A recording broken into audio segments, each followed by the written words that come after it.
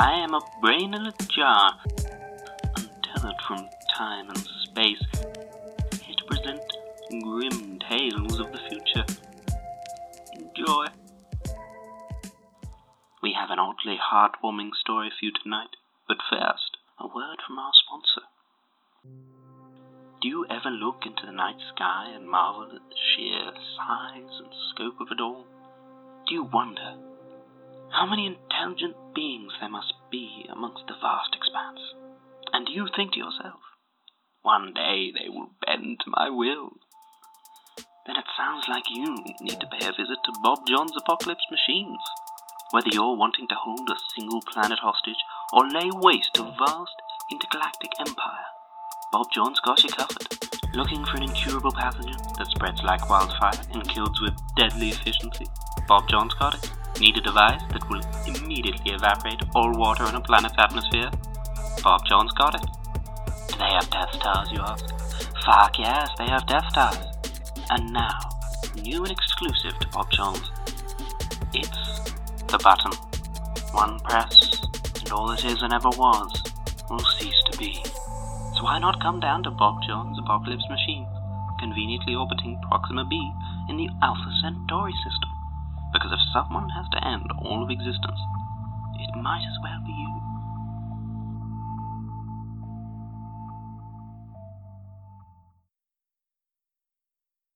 Gordon Medvedev, age 8, discovered the oldest song in the universe at 10:46 p.m. in his Kansas City home. He had snuck past his parents' bedroom and into the basement, where he sat hunched in front of the wideband subspace receiver he and his father built over the summer. He had turned the dials absent-mindedly, like he always did when listening to the bored hum of the universe, when the nothingness was split by the opening chords of what he knew was a song. It was indescribable, and the 568,000 years it had taken to reach the Midwest had not dulled it. As he listened, he imagined towers of liquid metal that ran like waterfalls and sapphire cities under a green sky. Gordon's father found his son at midnight, in front of his beloved receiver, swaying to the music. "That's enough of that," his father said with a nervous look over his shoulder. He turned off the receiver and picked Gordon up to take him back to bed. "You don't want to wake the neighbours." But young Gordon only nodded. He sang himself to sleep with the song he had just heard, as his thoughts wandered to the boulevards of an alien city. The next day, Gordon brought his friends over. He didn't know if he would find it again, or if it was still there. He knew only that he had to show someone. He flipped the power switch, turned the dial, and waited. The song came through the speakers as a sudden flash of sound, like the night before. Gordon shut his eyes and threw his hands in the air. In his mind's eye, he soared over a crystal canyon and watched the reflection of a ship as it descended from orbit. When he opened his eyes, his friends were staring at him, open-mouthed and still. Jeremy, his oldest friend, ran his hands over his face, and Catherine looked at the floor and kicked her feet. Patrick chewed his lip and worked his jaw from side to side. He looked like he was going to cry, but when he opened his mouth, a thunderous laugh echoed through the room. "You doofus! You got me!" A blush ran up Gordon's face. "What do you mean?" Jeremy glanced at Catherine and Patrick, then back at Gordon. "There's no sound?" Catherine looked up and shrugged. Her voice was a whisper. I can't hear anything." Gordon spun towards the receiver and pointed. "No, look! It's on! It's not a joke, I promise!" His friends looked at each other in silence. Jeremy blushed, then stood up and walked up the stairs to the kitchen. Gordon heard a door open and close, but Catherine sat for a moment and looked at Gordon. She opened her mouth like she wanted to say something, but then got up and walked to the stairs. She paused with her hand on the railing. "I'm sorry," she said as she began to walk up the stairs. "I'm sure the song's very nice." Gordon's parents found him later in the basement where his friends had left him. He had unplugged the headphones and turned up the volume as loud as it would go, and the basement vibrated with alien sounds and phantom images of foreign worlds. Gordon's father covered his ears and his mother winced. Gordon looked at them, and tears ran down his face. "It's real, I swear. I'm not making it up. It's real." His mother walked over to him and pulled him into a hug. "Oh, sweetie. It's okay." She rocked him from side to side as they fell into rhythm with the alien meter. She hummed the melody and began to whisper words into his ear. Lilting whistles punctuated the clicking static. Gordon looked up at her as she wiped the tears from his eyes. "How do you—" Gordon began, but she kissed him on the forehead. "My mother used to sing it to me when I was a little girl." Gordon's father put a hand on her shoulder and leaned in to brush the hair from Gordon's eyes. "Jennifer."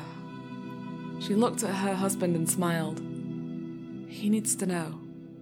She looked at her son and smiled again. "We're not from Missouri, honey." Gordon swallowed a sob and looked at his parents. His face fell into a confused expression as he blinked away tears. "I know. We're from Wisconsin." Gordon's father laughed. His mother shook her head. "Not originally. We're from much further away." Gordon pushed himself out of a hug and took a step back. "Like Ohio?" Gordon's father laid his hand on the receiver. The sound swelled until their teeth hummed and the air bloomed with spectral visions of shining cities. The night sky was full of moons and bright with the lights of distant towns. Silver ships cut paths across the scene like water bugs on still water. "This," Gordon's father said, "is our home. Your home." Gordon stumbled and caught himself on the table. "But how?" Gordon looked at his parents and shook his head, then doubled over in laughter. "Really?" Gordon said as he gasped for air between laughs. "We're—" The words caught in his throat, and he sat down in the chair by the table. "What does the song say?" he said finally. "What does it mean?" Gordon's parents leaned on each other and looked at their son. "It's a postcard. It says, 'Wish you were here.'" Gordon closed his eyes and sank into the music. "I knew it."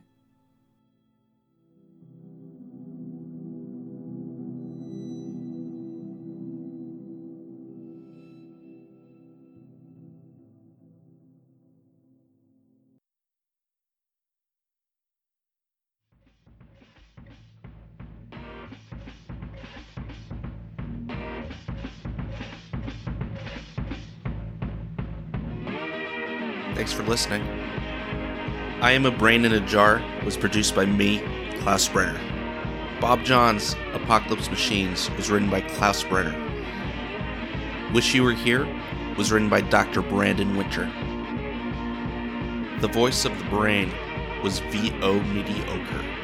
To hear more of his work or to commission a voiceover, visit fiverr.com/VO_mediocre. The voice from The Void was Sarah Nightmare.